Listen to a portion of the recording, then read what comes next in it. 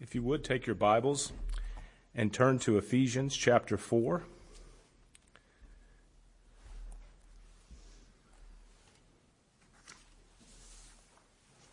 Ephesians chapter 4.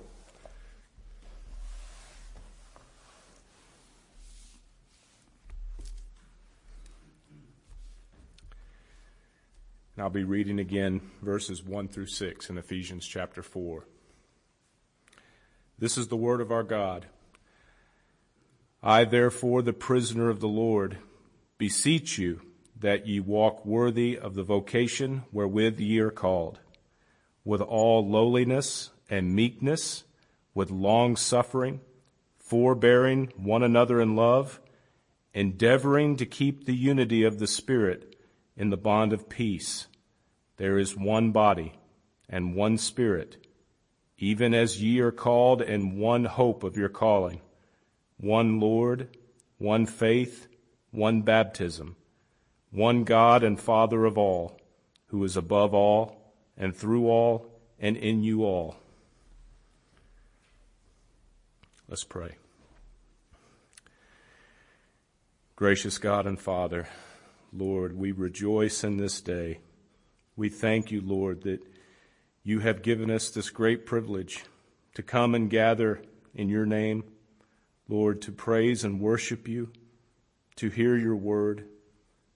Lord, we pray now that as we look again into your word, that we would be attentive hearers.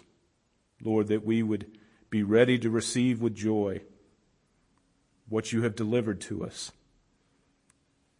Father, may you use your word and the power of your Spirit to apply it to us, Lord, that we may be obedient to you and that we may bring glory and honor to you and to your Son, Jesus Christ. In his holy name we pray. Amen. As we come this afternoon to this 12th and final message in this series on unity, as we've gone through this text, I think now for a little bit over a year, these 6 verses in Ephesians, we've considered why unity is important in various organizations in the human realm. We understand, for example, that if there is a sports team competing and they lack unity, it doesn't matter how talented the individual players are. They're not going to be a championship caliber team because a team must be united to perform at its peak level.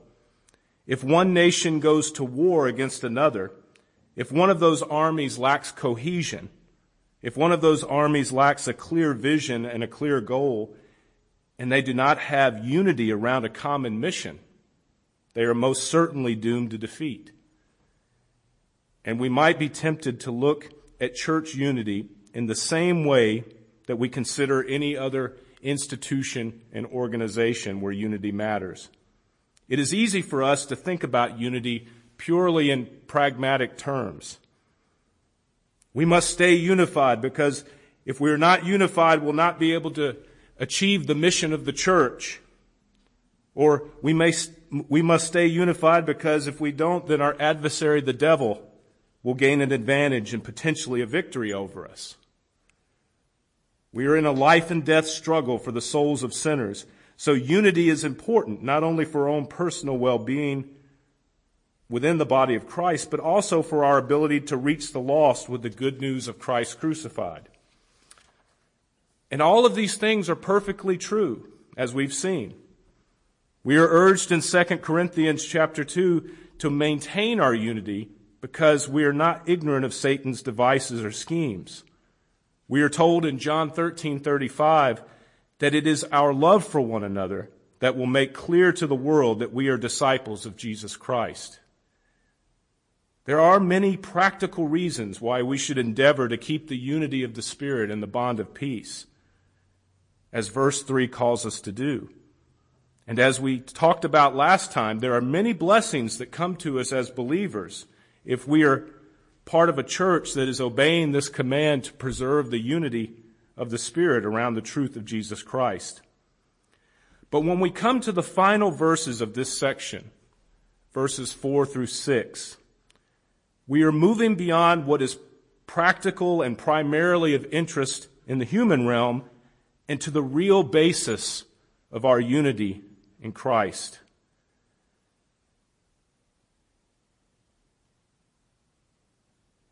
And why it is so important to preserve a unified church.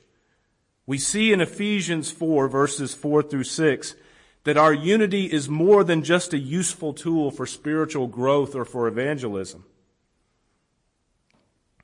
Our unity is nothing less than a reflection of the character and the nature of God Himself. It is important how our unity impacts others, but it is infinitely more important how our unity brings glory to God. Church unity is designed to shine forth the truths about who God is so that He will be glorified in His church.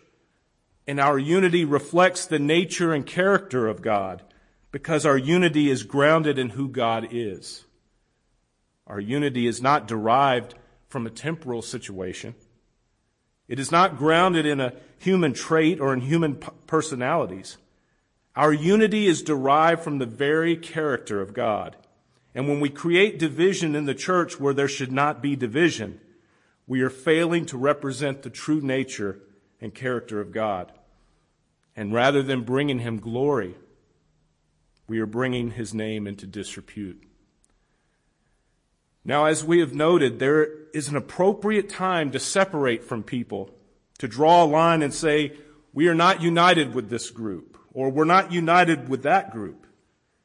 When people have a different view of the Word of God and they do not see the Word of God as sufficient, or when people serve a different God, or they have the wrong gospel, if we stay united with them, we would compromise what we believe about God and His Word and the gospel of Jesus Christ. And it is actually necessary in those situations to divide because staying united misrepresents the character of God. There are times when it is necessary to accurately reflect who God is, that we draw a line and say, we cannot be united with these people because they distort the character and the nature of God. But when we have brothers and sisters who recognize and believe in the sufficiency of God's Word, who have their understanding of God determined by Scripture, and who are seeking to obey the Great Commission and make disciples for Christ by proclaiming the Word of God, we then are called to maintain unity with those brothers and sisters in Christ. Now, this does not mean that we're all going to attend the same church. There are churches throughout this area and region that we would consider united with us. We consider them brothers and sisters in Christ. We have friends here and abroad that are Christians, and we are unified in Christ even though they are members of other assemblies. But as I mentioned last time, our unity is tested in the local church where we are a member. These are the people that God has put around us to test our unity.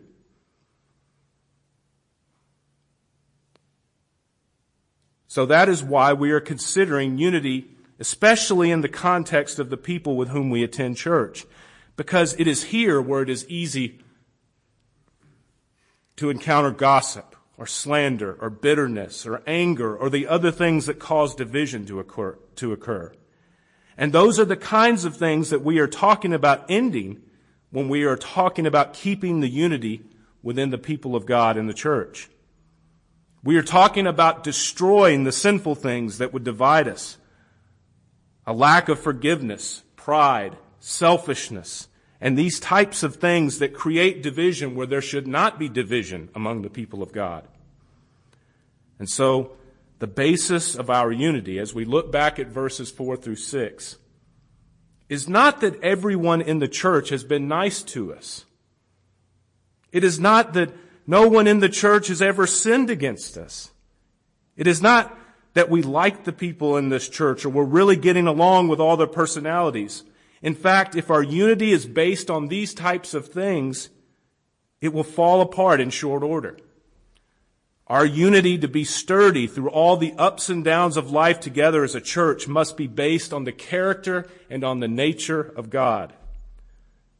And what must motivate us to maintain that unity must go beyond ourselves and what is easy or pleasant or what seems beneficial now. And we must be motivated ultimately by giving glory to God to preserve this unity. Now, Paul spells this out for us in verses 4 through 6. He shows different things about each member of the Trinity to highlight the basis of our unity being found in God. And he begins in verse 4 by showing that the basis for our unity is the one Spirit of God. Verse 4 begins by saying, there is one body and one Spirit. Now you notice again, like I pointed out last time, that there is no connecting word between verses 3 and 4. So to try to understand what Paul is doing, we must supply some kind of thought to know how these things relate together. And the consensus, and I think it is correct, is that we should supply some type of thought like for or because at the beginning of verse 4. Keep the unity of the Spirit and the bond of peace because there is one body and one Spirit.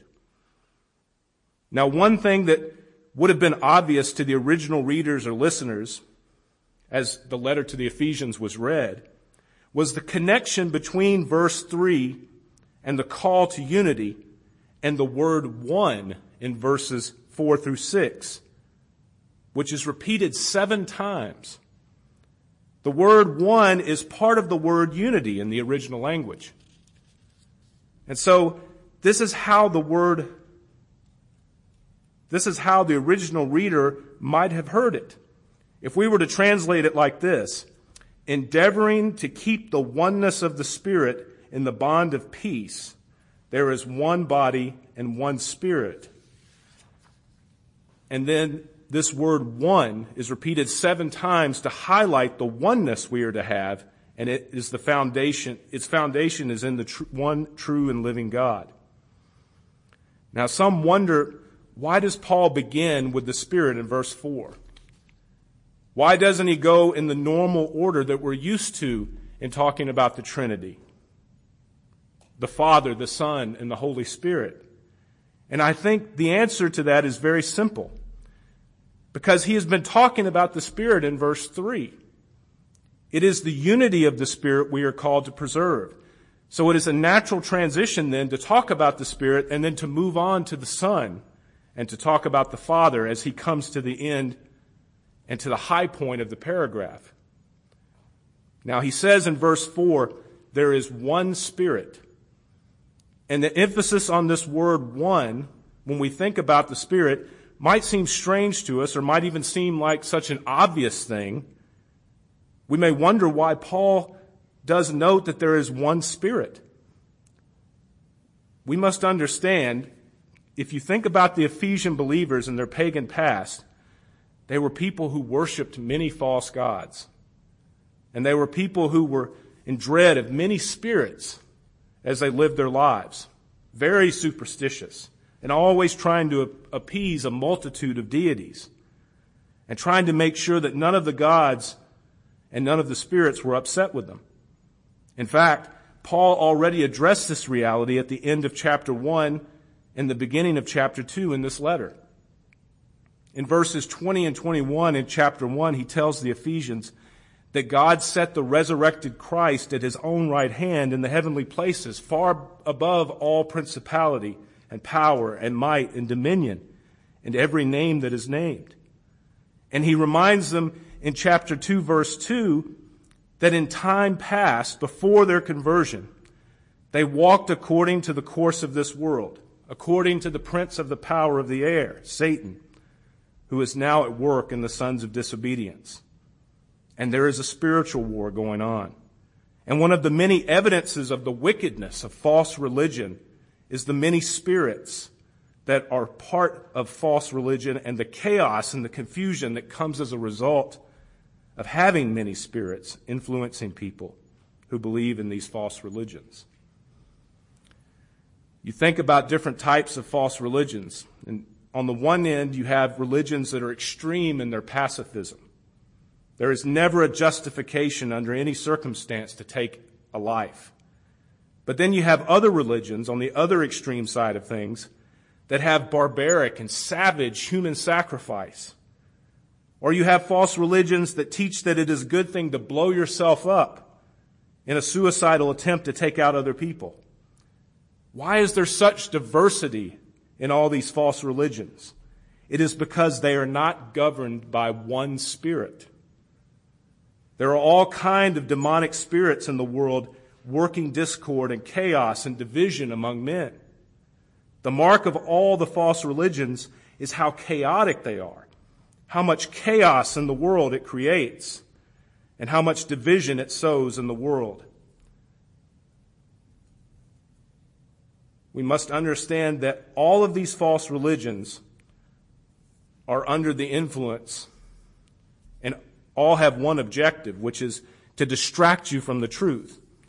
And anything is better for the truth, better than the truth. They will sow all kinds of false ideas among all kinds of people as they go out to seek to take people away from the truth of Jesus Christ. So Paul here, he's telling them and says that you're not like pagans anymore. We do not live our lives in fear of many spirits. We are not directed by a multitude of spirits so that we are pulling in different directions. We have one Spirit. Our God is one Spirit. There is not all this multitude and pantheon of gods. And that means that within the church there should not be chaos in our relationships. It should appear outwardly in our relationships as though there is one Spirit. And there should be a unity and peace that comes because one Spirit is guiding and directing and governing us all. The idea of there being one Spirit then, it's more than just a numerical value of there being one Spirit in number. Of course there is one Spirit in number. Benny Hinn is incorrect to argue that there are 7 Holy Spirits and 9 members of the Trinity. That's not what Scripture teaches. There is only one Spirit. But the point of Paul saying that indicates that the unity of the Spirit in goal and purpose and mission is one. And because the Spirit is unified and He is not a double-minded Spirit or a multitude of spirits, the church also should be unified in this one Spirit. So we are to reflect this one Spirit by preserving His unity among us. Now this is fleshed out a little bit more in verse 4 when Paul says, there is one body. Now that, as we know, is a reference to the church. Paul is saying in reality there is only one true church. Now, there are many congregations that are scattered all over the world and have existed throughout all of church history. But there is ultimately only one true church. Only one new covenant people bought by the blood of Christ. One new body, one new creation. Back in Ephesians chapter 2, Paul gives us all these images for the body of Christ.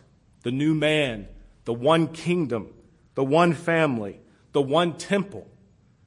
God is not constructing many temples scattered throughout all the world. He's building one temple, one dwelling place for Himself through the Holy Spirit. And whenever someone comes to know Christ, they are placed into the body of Christ. And this is the very same body of Christ that every other believer throughout all of history has been a member of. The Spirit, because He is one Spirit, who is not divided or confused, then is growing one body, the church of Jesus Christ. Second, Paul says there is one hope of your calling in verse 4. And this phrase, even as ye were called in one hope of your calling, takes us back to verse 1, where he says that ye walk worthy of the vocation wherewith ye are called. That vocation or calling comes with one hope. And here we see that the Spirit calls us all to that exact same hope. As Christians, we don't have a variety of hopes. We have one hope that we all share together. What is that one hope? Turn over to Romans chapter 8. Romans chapter 8.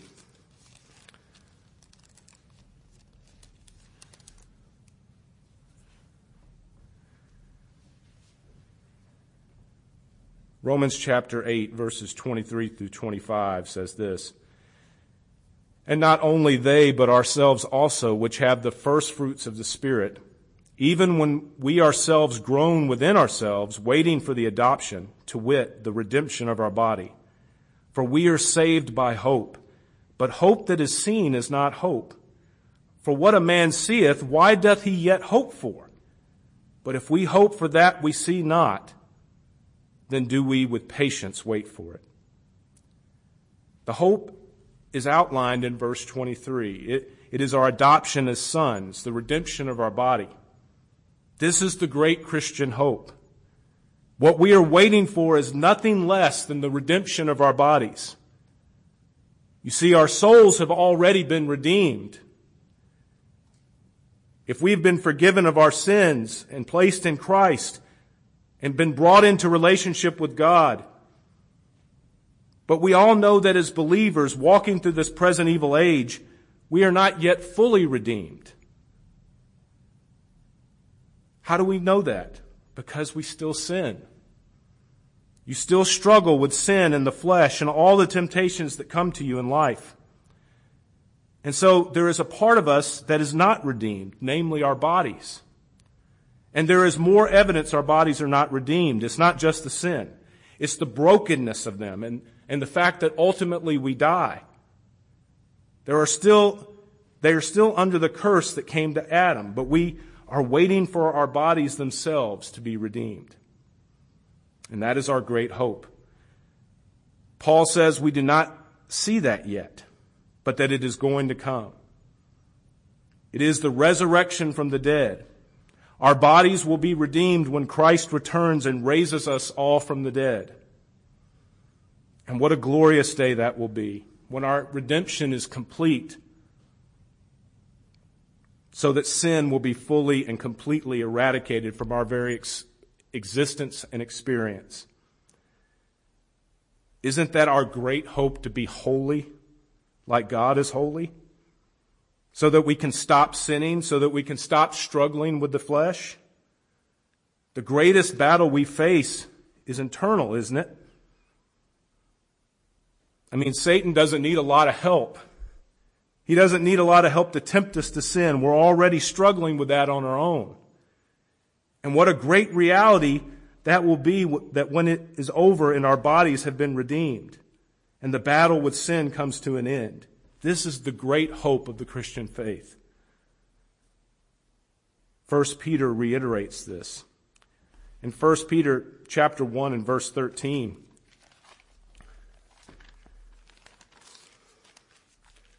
1 Peter chapter 1 and verse 13, he says, "Wherefore gird up the loins of your mind, be sober and hope to the end for the grace to be brought unto you at the revelation of Jesus Christ."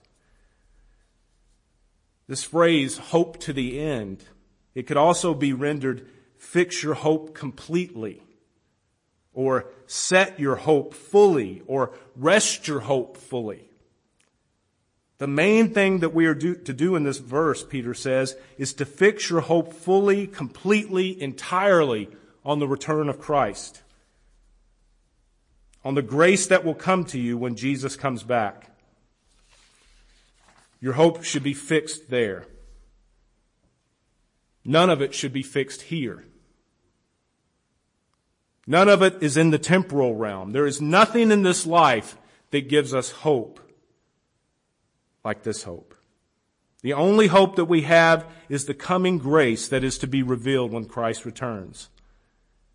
And what a wonderful reality it is to think that we were saved by grace in the past, and we are being saved by grace now. And it is grace that is at work within us, as we heard earlier. And when we get to that final day when our lives are complete and the Lord returns, will be saved on that final day still by grace. It will be grace that saves us from beginning, middle, and end. It's all of the grace of God. And he says, you had that grace in the past. Now, we don't fix our hope on the grace from the past, but on the grace that is yet to come. When God is going to give us this amazing gift that we do not deserve of his grace, of raising us from the dead and conforming us to the image of Jesus Christ. The Apostle John agrees that this is the hope of the Christian faith. In 1 John chapter 3,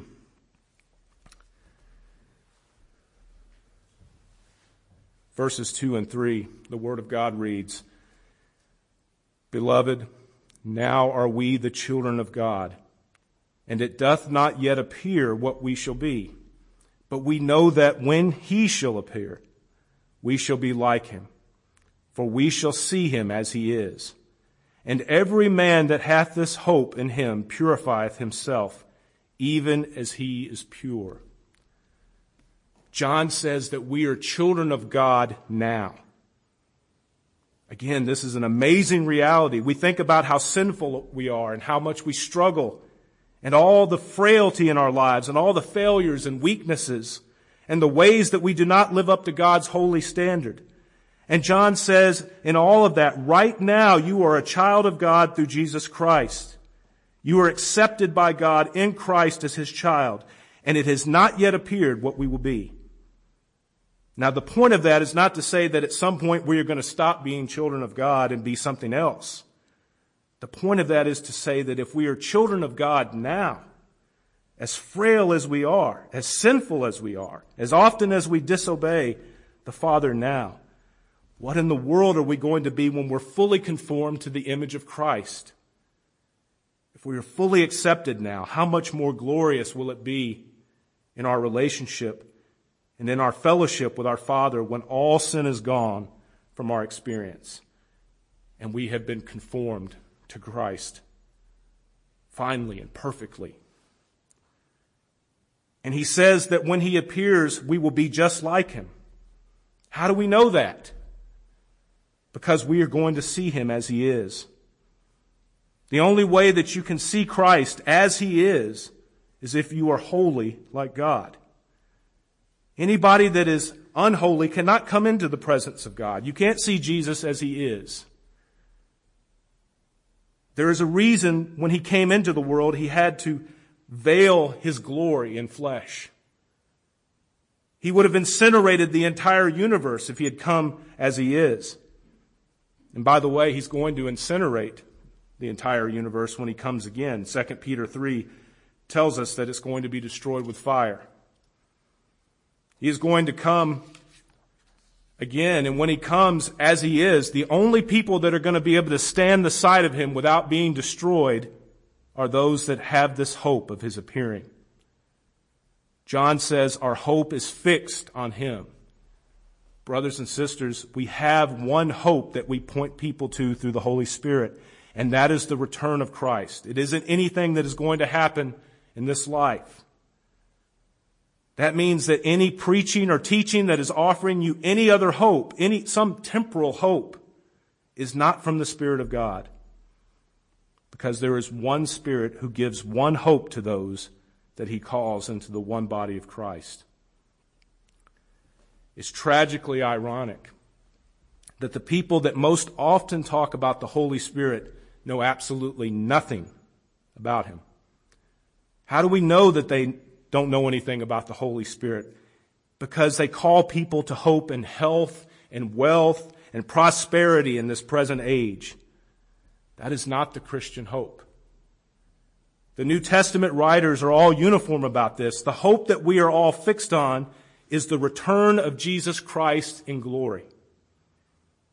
It has nothing to do with anything that will happen in this temporal world. Jesus was very clear to his disciples before he went to the cross.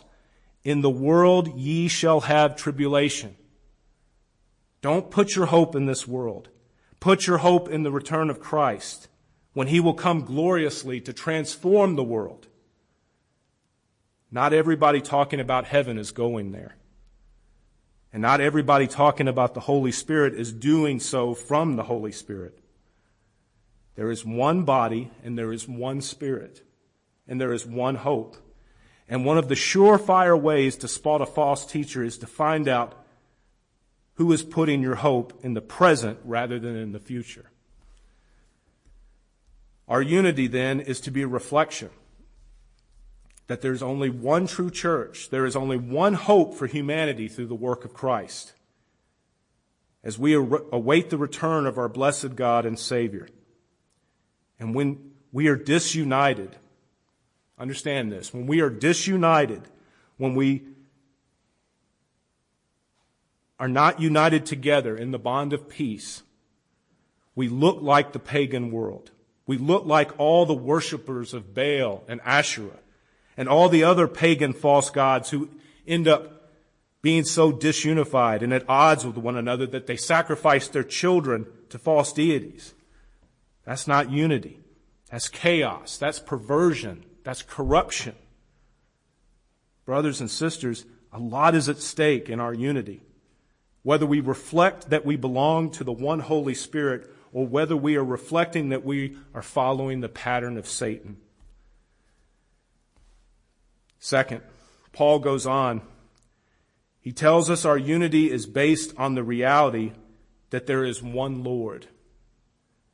There is only one Lord, he says in verse 5. One Lord, one faith, one baptism. And here Paul gives us another trilogy of terms. And the Lord is the foundation of the other two terms, just as the Spirit was the foundation of the first set of terms. The Lord here is the Lord Jesus Christ. This is clear as Paul makes a parallel statement in 1 Corinthians 8:6, where he says, "But to us there is but one God, the Father, of whom are all things, and we in him, and one Lord Jesus Christ, by whom are all things, and we by him." There is one Lord, Paul says. Who is he? He's Jesus Christ. He is Jesus the Messiah. And the fact that there is one Lord has the same basic idea of there being one Spirit. Not a multitude of lords, not a multitude of kings and governors and princes that we are accountable to or that rule over us. Ultimately, there is only one who governs us, one to whom we are accountable, the Lord Jesus Christ. For us, there is but one Lord. There may be many so-called gods and so-called lords, and many governors and many kings and all the princes of the world, but for us believers, there is only one Lord, and we are accountable only to him. In Romans chapter 14, Paul makes this point. Romans chapter 14.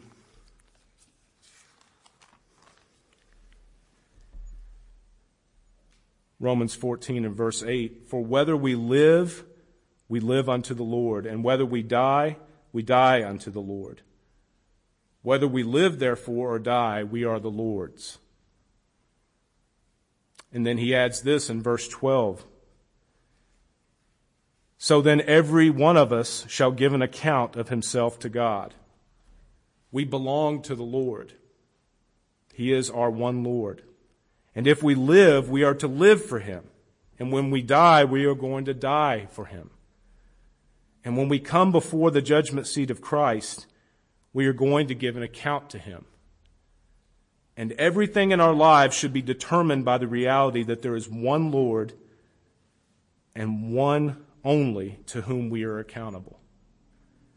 That will eliminate a lot of problems trying to figure out the will of God. If we just block out everything else except what our one Lord has commanded us to do in his word, and we recognize that at the end of our lives, the only person that will be standing there taking an account from us is the Lord. Now, Paul goes further than this, just as he did with the Spirit. And the idea that there is one Lord also indicates the unified purpose the Lord is pursuing. The Lord is not confused. Our Lord doesn't have multiple standards. He doesn't have different systems of belief. He doesn't have multiple codes of law. We might think about our justice system, especially in this country, and say our justice system is corrupt, and it's like there is one standard for this group and one standard for that group. It doesn't work that way with the one true Lord. There is one Lord who has one standard. And if I have one Lord, then that means that you are accountable to that one standard, the Lord's standard. And that is what Paul is doing with the next two terms back in Ephesians 4. He says that there is one faith and one baptism. One faith and one baptism. Now, the idea of one faith is debated. Some say it is the subjective faith, that there is one belief that people have in Jesus Christ. And others say, no, this is an objective faith, speaking of one set of beliefs, one set of doctrines, one set of propositions we believe about the Lord. Now, if we think about these two options, the second one really makes the most sense, because what it would mean to say is that there is one active belief by all of God's people. Even if you think about your own experience as a Christian, you recognize that your faith changes and grows over time. It moves. It's not static. You do not have one faith your whole life. Hopefully your faith is changing and growing and increasing as you walk with the Lord. Some people have great faith who are in Christ. Some people have little faith who are in Christ. And sometimes it is the same person who has great faith and little faith. It just depends on the circumstance. Think about Elijah.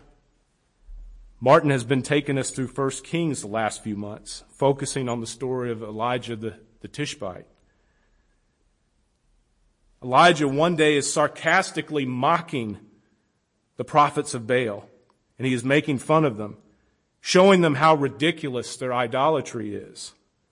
And then the next day, he's running as far away as he can, all the way down to Mount Sinai, to get away from Queen Jezebel in fear of his life.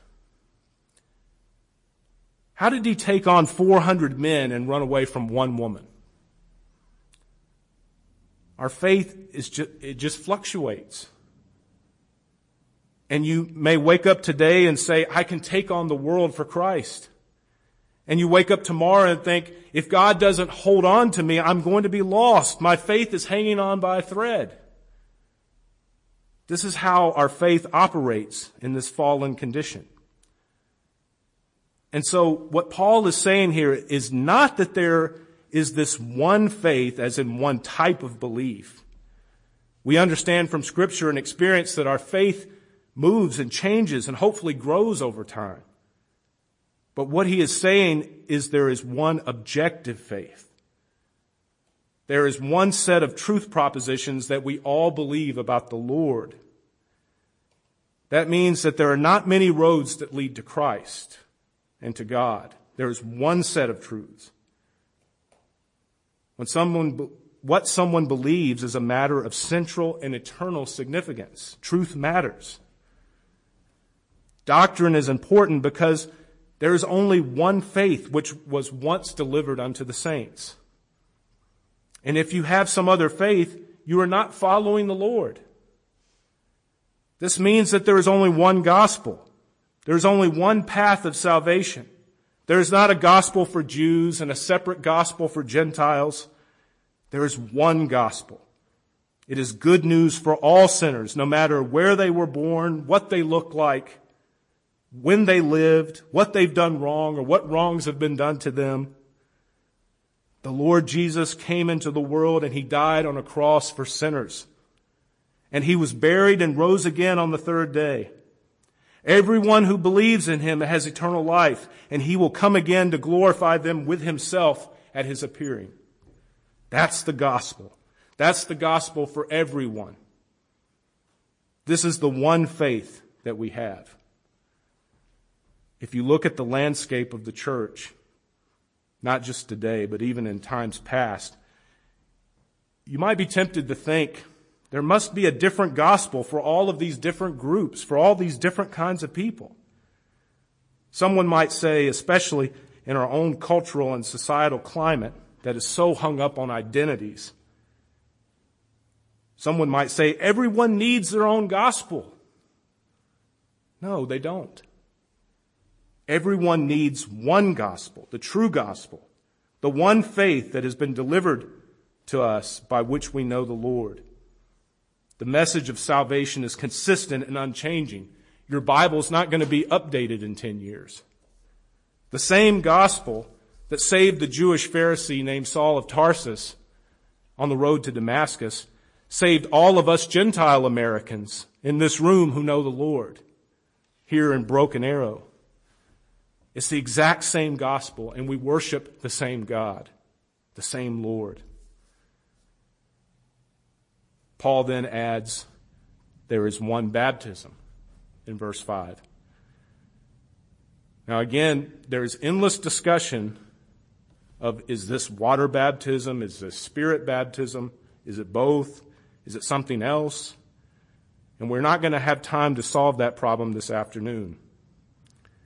But here is how I understand what Paul is saying in inserting baptism here. And I was greatly helped in my understanding, by the way, by Martin Lloyd-Jones in his exposition of Ephesians 4. I highly recommend it. He is saying here that there is one Lord. He has given us one faith, one set of beliefs. And baptism is the outward sign that we belong to that Lord by putting our faith in him and his word. This goes back to the Great Commission when Jesus said, "Go ye therefore and teach all the nations, baptizing them in the name of the Father and of the Son and of the Holy Ghost, teaching them to observe things whatsoever I have commanded you."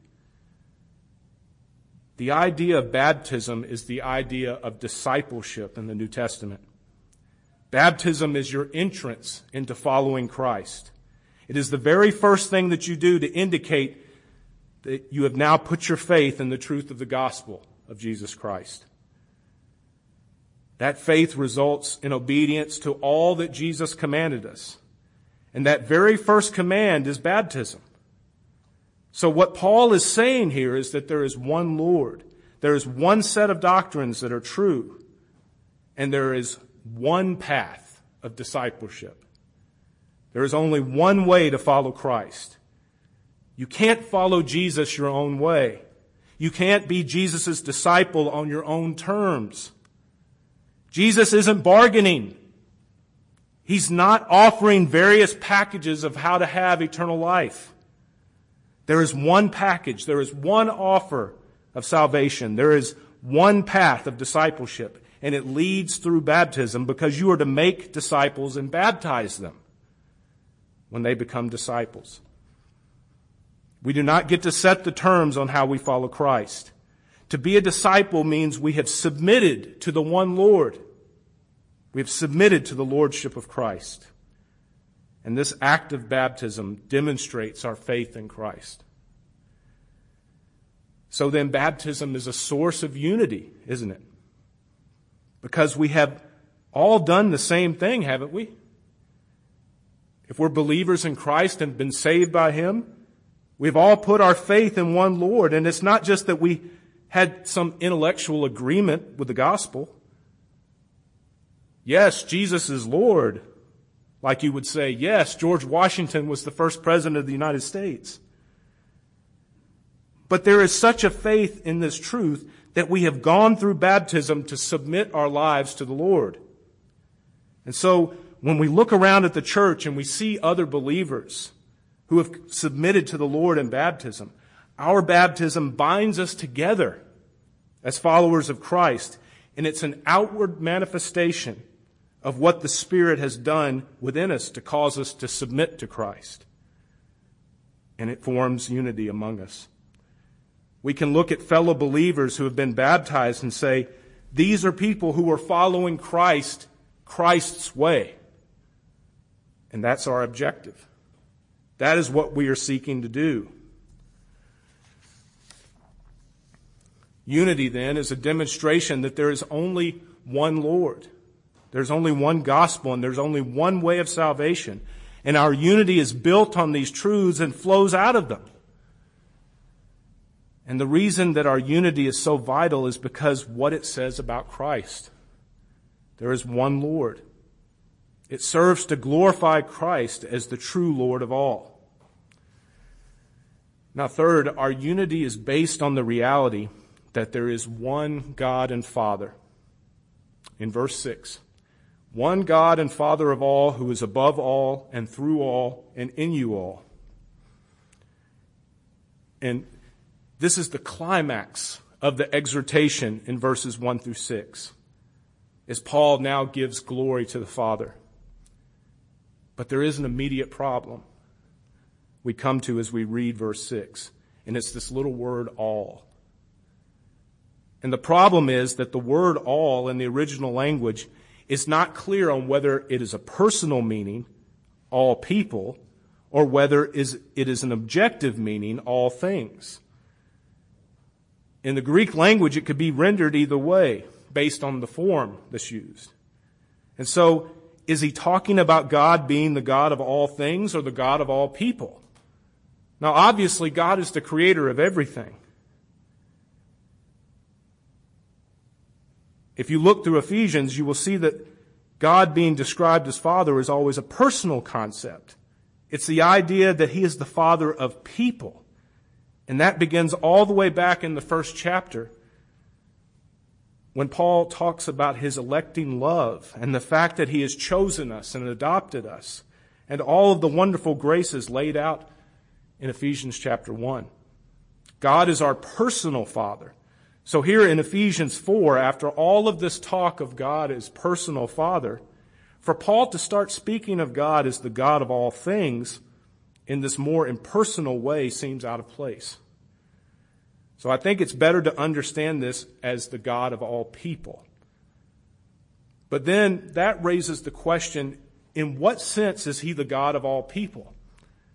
It could be said in some generic way that God is the Father of all people because he is the creator of all people.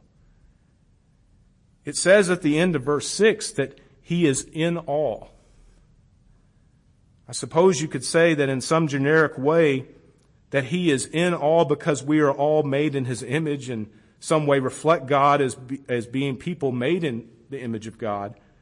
But the problem with taking it that way is that we don't find God in the Bible being described as the father of unbelievers. In fact, Jesus says in John 8:44 that unbelievers are not children of God, but children of the devil, telling the Jews who were seeking to discredit and stone him, "Ye are of your father the devil." And just a few verses earlier in John 8:42, Jesus said that God is only the Father of those who love the Son. He says, "If God were your Father, ye would love me."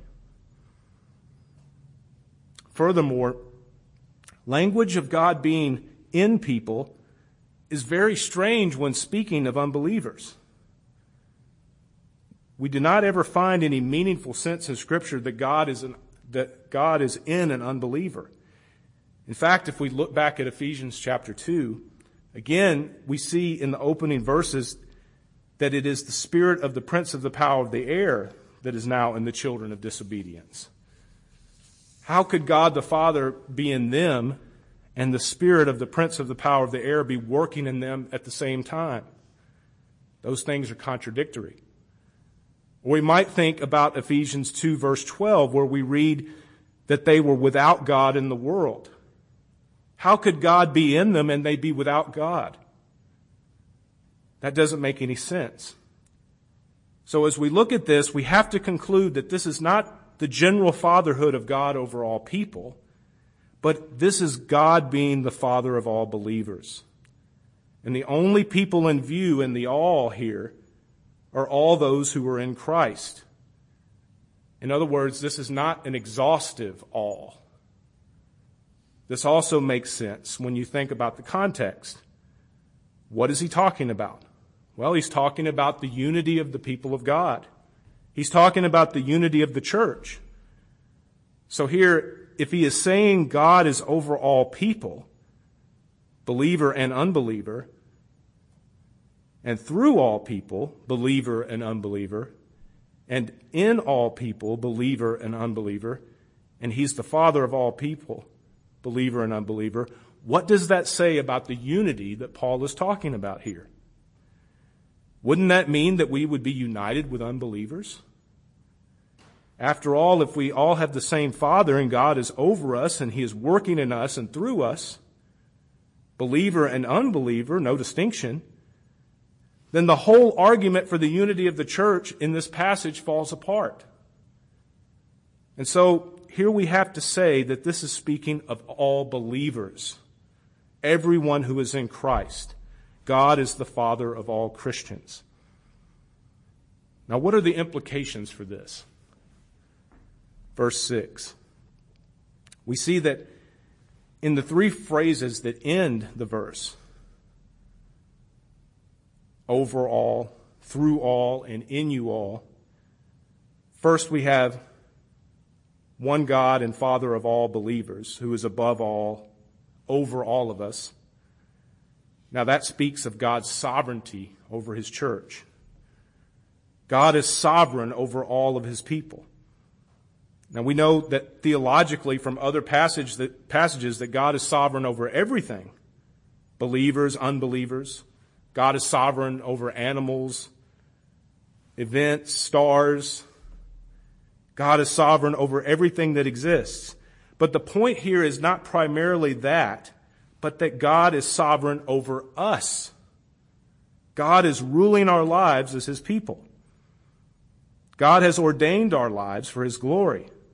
And he is working out everything in our lives for our good. And what an amazing reality it is to think that God is doing this not only for you and me, but he is doing this all for his people both now and throughout all of eternity, working out everything for the good.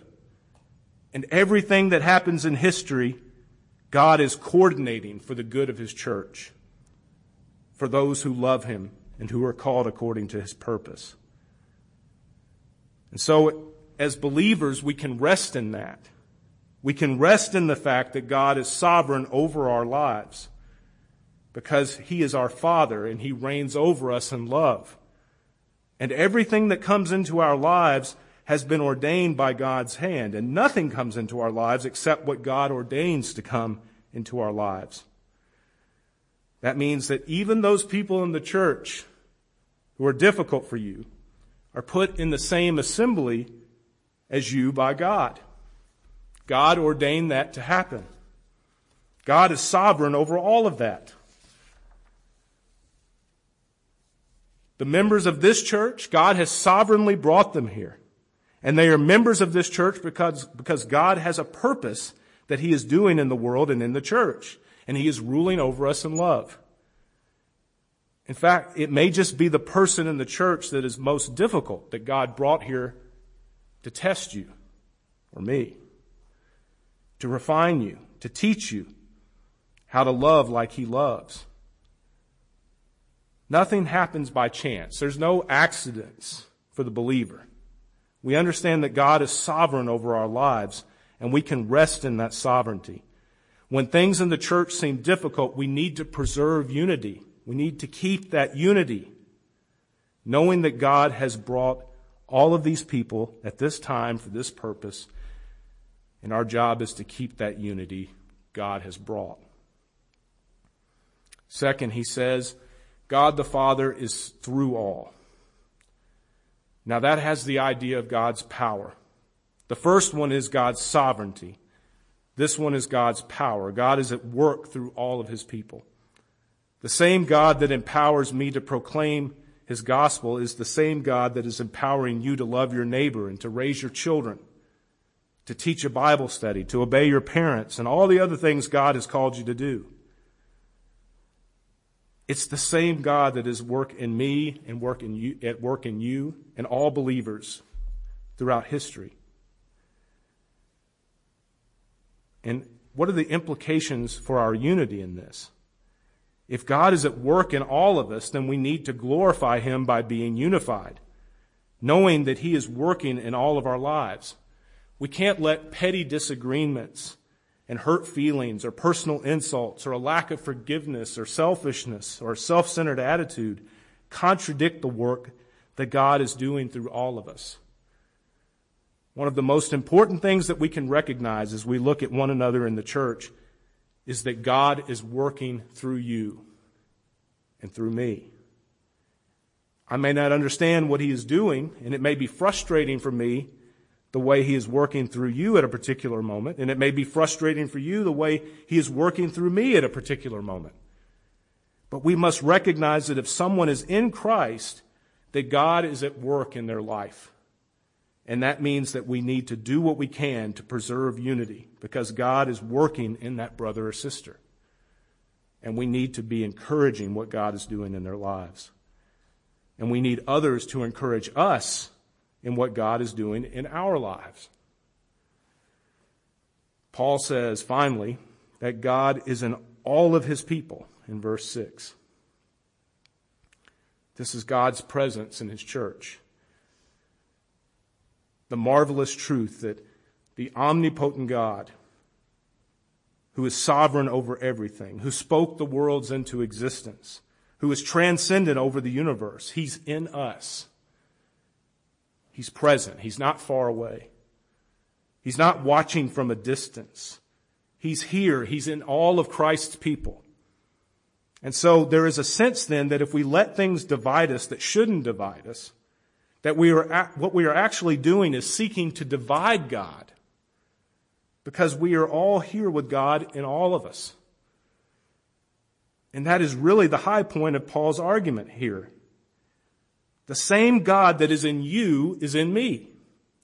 And so we can't find some way to reconcile, some way to have unity, to have forgiveness, to overlook offenses, if the same God is in both of us. In fact, don't we have a duty to forgive when people sin against us, if God is in them? Don't we have a duty, if we sin against a brother or sister in Christ, to go to that person and seek their forgiveness, knowing that God is in them? Don't we have a duty to overlook unintentional offenses, knowing that the glory of God is more important than our personal feelings?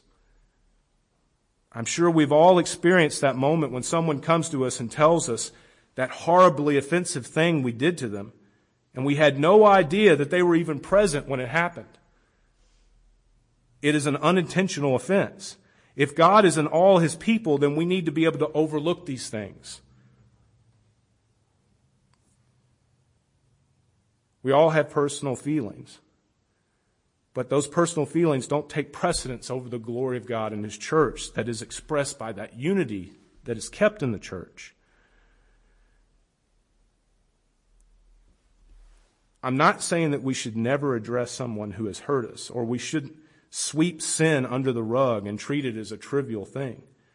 But we should at least seek to address it, seek to bring unity, because God is in all of us. And in fact, that should give us some urgency to preserve this unity against any and all efforts of the evil one. Not only to destroy our unity, but to destroy the glory of God. You see, the issue, what makes disunity in the church so evil, and what makes Satan's attempts to divide the church so wicked, is not the ramifications it has on us. It is what it does to the glory of God. Satan's assault on our unity really has nothing to do with us. He couldn't care less about us. He is setting out to attack the glory of God. And when we begin to wrap our minds around that, it helps us to understand that we need to stay united, because this isn't about us. This is about God, and this is about His glory. And our unity is based on it and rooted in the one true and living God. The most important thing we are doing as we seek to diligently keep the unity of the Spirit in the bond of peace is not to make sure our human relationships are pleasant. It is to make sure that we are giving glory to our great and holy God, who is one Spirit, one Lord, and one Father above all of us. Three glorious, magnificent persons in one holy God.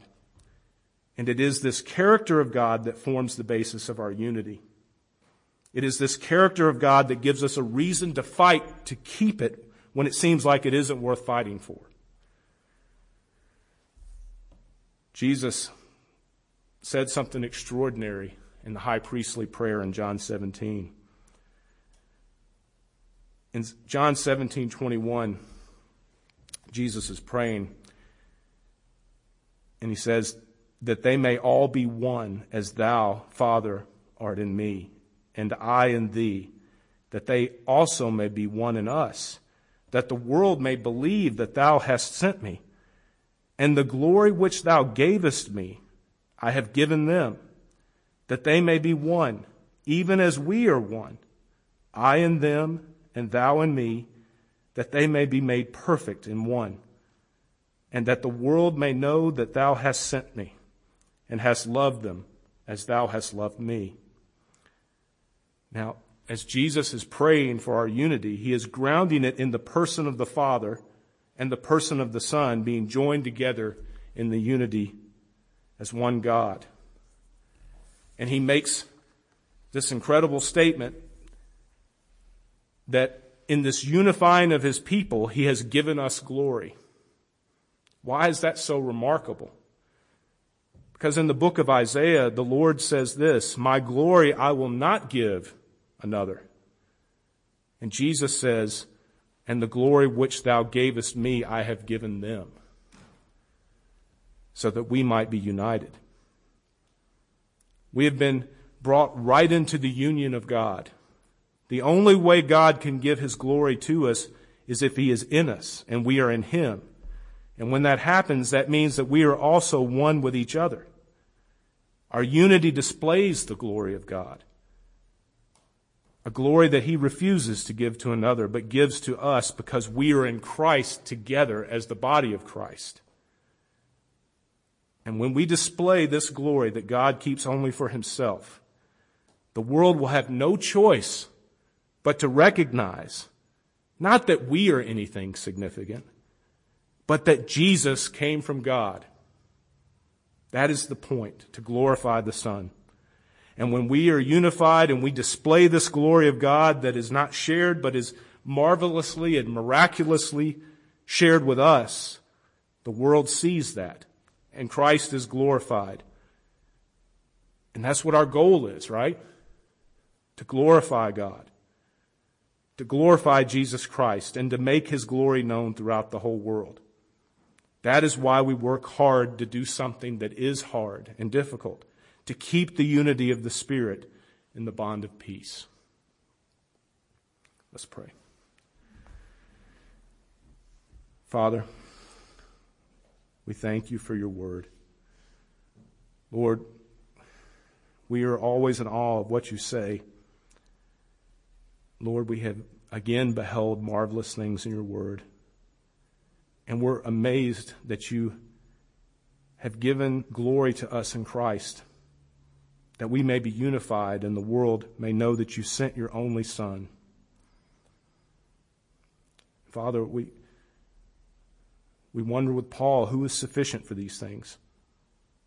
Our sufficiency is from your Son.